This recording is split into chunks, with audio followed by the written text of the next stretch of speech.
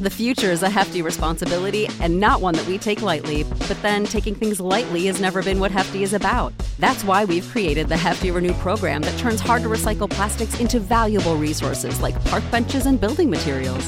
To participate, simply fill up an orange Hefty Renew bag with accepted items, tie it up, and drop it in with your regular recycling. That's it. It's that easy. It's time to rethink recycling with Renew. Particular valued resources may vary by geography. More info available at heftyrenew.com.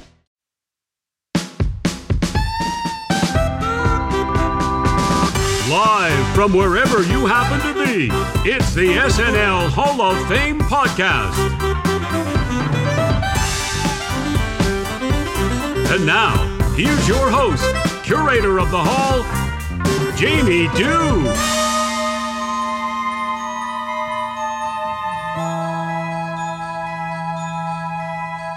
Oh, yes. Thank you so much, Doug Donat, for leading us in there to that beautiful Casey Lyons theme. The bells. I can't say enough about those bells at the end, twinkling us into this week's pod. My name is Jamie, and before we get too settled here, please wipe your feet before you walk into the Hall of Fame. This is hallowed ground. So how are you doing this week? I am most excellent. Things are clicking along ticky-boo here as we approach April 25th and the beginning of voting. This week we have a tremendous episode. And before we get into that, I want to tell you a little bit about what we do here on the SNL Hall of Fame. I invite a guest to come on. They nominate a candidate and add them to the ballot by discussing them and building a case for why they should be in the Hall of Fame. From there, we do it again the next week and the next week and the next week until we have a full ballot on April 24th. And then listeners become voters. Voters become legendary as they enshrine the first class of the SNL Hall of Fame that will be announced later in May. So there's that. As I was mentioning before, we've got a great episode. You know that I started watching SNL during the first year that Lorne came back, but the year that I really settled in was the year following. And part of that was because of the next cast member that we're going to add to the ballot, and that's Phil Hartman.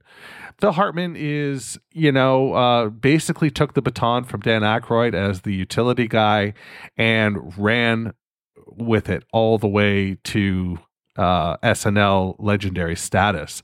Phil Hartman, while never putting together the reoccurring characters that some of his contemporaries, John Lovitz and Dana Carvey, to name a couple, Mike Myers, put together, nevertheless, he was always solid in his sketches. He was always great. And then later on, he did start to get some reoccurring characters.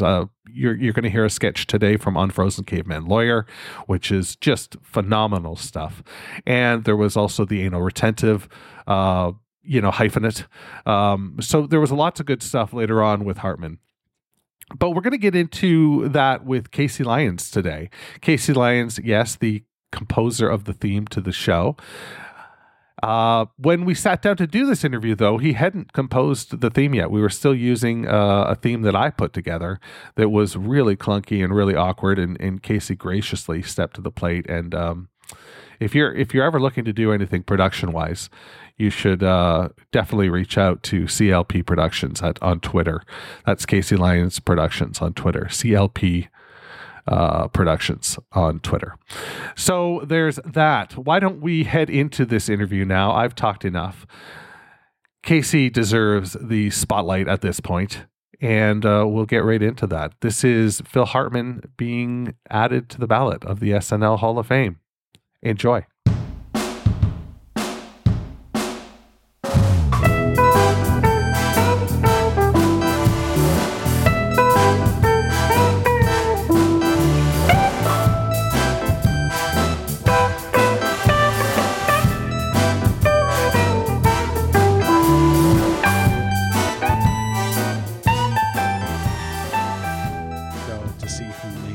right into the Hall of Fame. So Casey's job here is to not only present a nominee, but to build a case for them to a certain degree, you know, to tell us why they should be a Hall of Famer. Like, again, to cram a sports metaphor in there, if you've made the main stage at Studio 8H, you are, you know, major league caliber. You are the big deal. Some people are all-stars. Some people are, you know, just better than the repertory cast, just for whatever reason. And there are some people that have built a career that has a lasting legacy, and those are the Hall of Famers. And Casey's first pick is somebody that I happen to completely agree with him on. And so you're not going to hear a lot of me poking holes in his argument, but this is a former Groundling, 8-year cast member. He got to say live from New York, it's Saturday night, 29 times in his career. We are, of course, talking about Phil Hartman. Yes. Phil Hartman. Why is Phil Hartman a Hall of Famer, Casey? If you're talking about Saturday Night Live and you don't include Phil Hartman in the conversation, you're not talking about Saturday Night Live. He embodies what makes Saturday Night Live great. For me personally, you know, he's Canadian. Or, you know, he left here when he was 10, close, but, you know, he was born in Brantford, which is like 45 minutes away from where I grew up. He started when he started comedy when he was 27, not Saturday Night Live. Like, he started pretty late. You know, he was a graphic designer. A lot of people know that. He designed album covers for Poco and America. I did not know this. Yeah, that was his thing. And actually, he got into Groundlings. He went and saw a show and then instinctively kind of got up on stage. He was like, this is where I belong. So he sort of traded his with Groundlings for you know, redesigning their merchandise and everything. What? Yeah, isn't that interesting? That's so cool. But anyway, so from that, so he was somebody who was like, in the Groundlings, he met Paul Rubens, and they developed the Pee-wee character.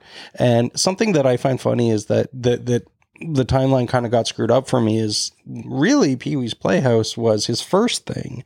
Well, you know, the Pee-wee stage show that they did, that he co-wrote with Paul Rubens, that he then co-wrote the movie, Pee-wee's Big Adventure, and then kind of became integral on Pee-wee's Playhouse. That was happening around the time that he got on Saturday Night Live. So those things were kind of happening concurrently in 1986. Oh, wow. Yeah. I don't think about it like that. But, wow. That coffee is just really just coursing through my whole entire body right now. You know, but so he wanted to write, like, he wanted to write his own ticket kind of thing. He wanted to write his own movies, write and star in his own movies. And he was like, oh, if I get on Saturday Night Live, that's going to give me the notoriety that I need to be able to do that.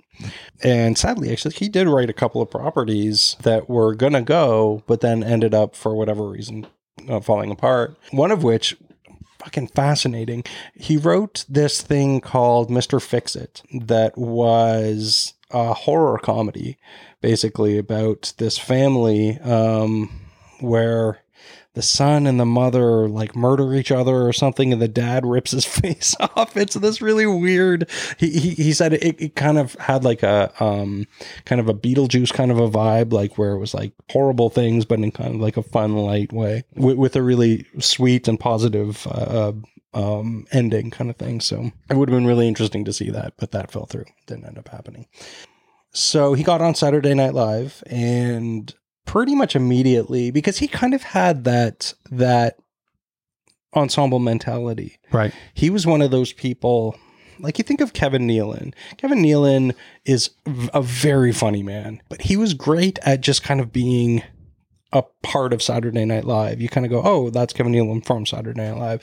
Phil Hartman had that thing of like where he really felt like ensemble, like he would go in and do those little, you know, straight man parts. And he could do those so well, and he could make those really funny. And like, you got the feeling that he wasn't, you know what I mean? Like that every little part of what he needed to be on Saturday Night Live, he was completely game for. But then also, you know, things like Unfrozen Caveman Lawyer. Right. 100,000 years ago, a caveman was out hunting on the frozen wastes when he slipped and fell into a crevasse. In 1988, he was discovered by some scientists and thawed out. He then went to law school and became Unfrozen Caveman Lawyer. He used to be a caveman, but now he's a lawyer. Unfrozen Caveman Lawyer. Brought to you by Gas Plus. Actually gives you gas for those times when you feel like being the Joker. And by National Escort Service. If we don't get a prostitute to your door within 15 minutes, you don't pay. And by Happy Fun Ball. Still legal in 16 states. It's happy, it's fun, it's Happy Fun Ball. And now, tonight's episode of Unfrozen Caveman Lawyer. Mr. Keyrock, are you ready to give your summation? It's just Keyrock, Your Honor, and yes, I'm ready. Thank you. Ladies and gentlemen of the jury, I'm just a caveman. I fell in some ice and later got thawed out by some of your scientists. Your world frightens and confuses me. Sometimes the honking horns of your traffic make me want to get out of my BMW and run off into the hills or whatever. Sometimes when I get a message on my fax machine, I wonder, did little demons get inside and type it? I don't know. My primitive mind can't grasp these concepts. But there is one thing I do know. When a man, like my client, slips and falls on a sidewalk in front of a public library, then he is entitled to no less than $2 million in compensatory damages and $2 million in punitive damages. Thank you. The jury will now retire to deliberate. Your Honor, we don't need to retire. Keyrock's words are just as true now as they were in his time. We give him the full amount.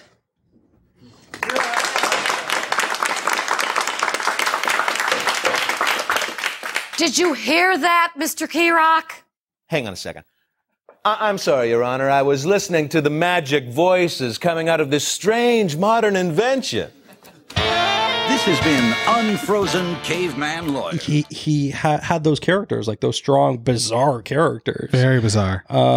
That were completely indelible as well, and so much a part of I always feel, and correct me if I'm wrong, but I feel like they came a little bit later. Like it feels so he was a writer for the first season, and then he got called up to the main stage. And I feel like the first couple years he was sort of the heir apparent to Dan Aykroyd. You know, like he was the ensemble everyman. First, the everyman. He could just do anything, and he would do anything you asked of him.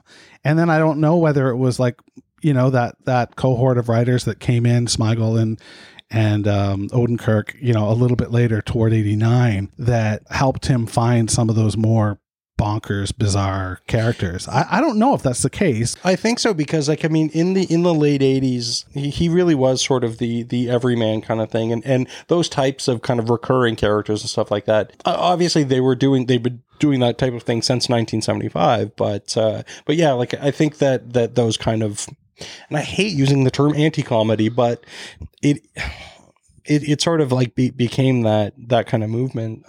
But yeah, like I like think with the overuse of recurring characters. Is that what you mean? No, that kind of like dumb for the sake of dumb. Okay, gotcha. Like things like Unfrozen Caveman Lawyer, where his whole thing is that I'm just a caveman. Yeah. He's a lawyer. Like he's a lawyer who was a caveman, and that's how he wins, by going like, look, I'm just a caveman.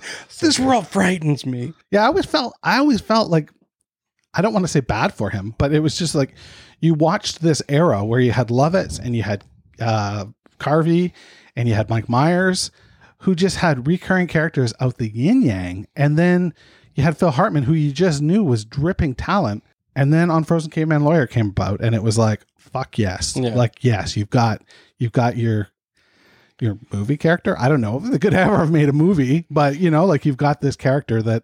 Yeah, like I don't know. Like I'm not gonna guess what his mindset was or anything, but his success on Saturday Night Live was his versatility. Yeah. Those are the people that I really love, the people who can blend into a sketch. Like those kind of, like, I think he's the ultimate utility guy. Yeah. You know what I mean? He was so good at not stealing focus from others, but making himself known in a sketch. That's right. And I think there was more subtlety or nuance to it back then than perhaps there is now, but writing is different now. Well, look at the eras that he spanned, like the personalities that he worked with. He spanned Carvey, Lovitz, Myers, and then, like, again, big personalities as well, right? And he worked. That was when it was. Yeah, he did. I feel like he left when he should have left. Like, I feel like Phil Hartman leaving when he did kind of gave way to what SNL meant to the 90s. Like, I feel like he didn't outstay his welcome. And I don't know. I'm not somebody who necessarily thinks that somebody who stays for a long time has outstayed their welcome. I can't really even think of anybody. Like, I'm so glad Keenan is still Me there. too. And if there's somebody you were gonna you would pin that on, it would be him at this point, who's like, what, 15 years or whatever. Yeah. It's nuts. But I love him. Yeah, but it's gonna be a sad fucking day when Keenan leaves. That's true. It was there was what's his name? Daryl Hammond was there for a hell of a long time. Tim Meadows was there for a hell of a long time. I miss Tim Meadows. He's one of my favorites. But I don't know. Like, I feel like an 8-year term seems about right. Yeah, I think so. What really worked for him in the latter half was the Clinton stuff, right? For Phil Hartman. That was great. Yeah. Oh, yeah. Like, I mean, I've read a bunch of stuff about Phil Hartman, and they always say that Clinton is his kind of like signature piece, which for me, not necessarily. Like, I think back then I was like, oh, he's just another American politician I don't know that much about or whatever. But yeah, like where Daryl Hammond's Clinton was fun and like, he really, I feel like he was continuing where Phil Hartman left off. Yeah, I think so. Yeah. In a similar sort of vibe. Yeah. Like, when somebody does a hacky John Travolta, they're basically just kind of doing Dana Carvey's, which got me through so much of school doing Dana Carvey's John Travolta. Me too. But I felt like, in a way, Daryl Hammond was just kind of like not necessarily ripping off Phil Hartman's Clinton, but really picking up the torch. Yeah. But yeah, like, I mean, so there's no question that Phil Hartman is, and he came in at a time when, again, Lorne Michaels was just coming back. Saturday Night Live was so stale and stagnant for so long. I mean, there's so much of the 80s of SNL that I hate. Which is crazy town when you think about it, that you had Eddie Murphy for 3.5 years. Crazy. It's funny to think that the Eddie Murphy stuff was right in the middle of all that, because you go, oh, well, because he's another one where you're like, Eddie Murphy is fundamentally what Saturday Night Live is. Saved the show. And you think what he did was so impressive because he didn't have a ton of backup. That's arguable, I guess, but there's a lot of the like the weird let's hire Robert Downey Jr. and fucking I always feel like that was Lorne coming off of Ebersol's year, though, where Ebersol went all out and hired like vetted, seasoned professionals, like all stars, with Crystal, Shearer, Guest, and Short. Mm-hmm. And Lorne wanted to come back and go, okay, so that's how you do it. But what I do is I find the new young emerging talent. Totally. And didn't work. It didn't work then. I think he got better at it. He sure did. Because, because then years down the road, there was the Sandler and Spade and Chris Rock. Oh my God, yeah. Again, he likes to create rock stars, which is great, which I think serves SNL pretty well. And it's funny because Phil Hartman isn't really one of those rock stars. No. Again, what Saturday Night Live needed at the end of the 80s, which was there was a fun heart to what they did, like a fun kind of something very almost kind of sweet. Like, do you remember there was that weird sketch that him and Jan Hooks, a frequent collaborator with him, did? That was like this kind of black and white. I vaguely remember it. I did not understand it when I was a kid. I was like, I don't understand why they do these types of sketches. Right. But it's just this really kind of sweet. They're like dancing and shit. While I didn't necessarily understand it, I liked that they did things like that on SNL back then. Like, there's something really kind of warm and inviting about it. And I think that that's a big thing that Phil Hartman brought, was an accessibility. He wasn't dangerous. No. He wasn't scary or like, he was like dependable, but he was still wildly funny. Yeah, I can't visualize a Hall of Fame without him in it. No. He is absolutely a Hall of Famer. I don't know if he'll be a first ballot Hall of Famer. I have no idea, but he belongs there. And I think you made a really great pick. Yeah, I think we're in a good place. Yeah.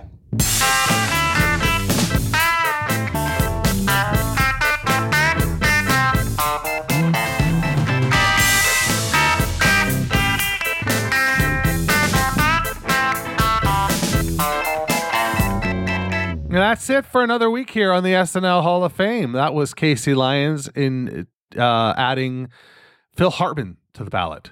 So that's pretty cool. Our ballot is filling up.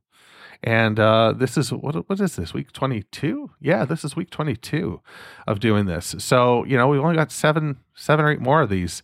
And then we get down to brass tacks. So I hope you're ready for that. As I mentioned off the top, you can find Casey at CLP Productions. It's Productions, so CL Productions on Twitter. I believe he's got a website as well, clproductions at .com. You can check that out as well, and follow everything he does because he's truly magnificent. He's a magnificent human being. And that's what I got for you this week. So I got a favor for you. On your way past, can you turn out the light? Because the SNL Hall of Fame is now closed. Thanks for listening to the SNL Hall of Fame podcast. You can find everything you need to know about the show at snlhof.com. Don't forget to subscribe, share, rate, and review the show wherever you get your podcasts. This is Doug Denant saying, this is Doug Denant saying, see you next month in the hall.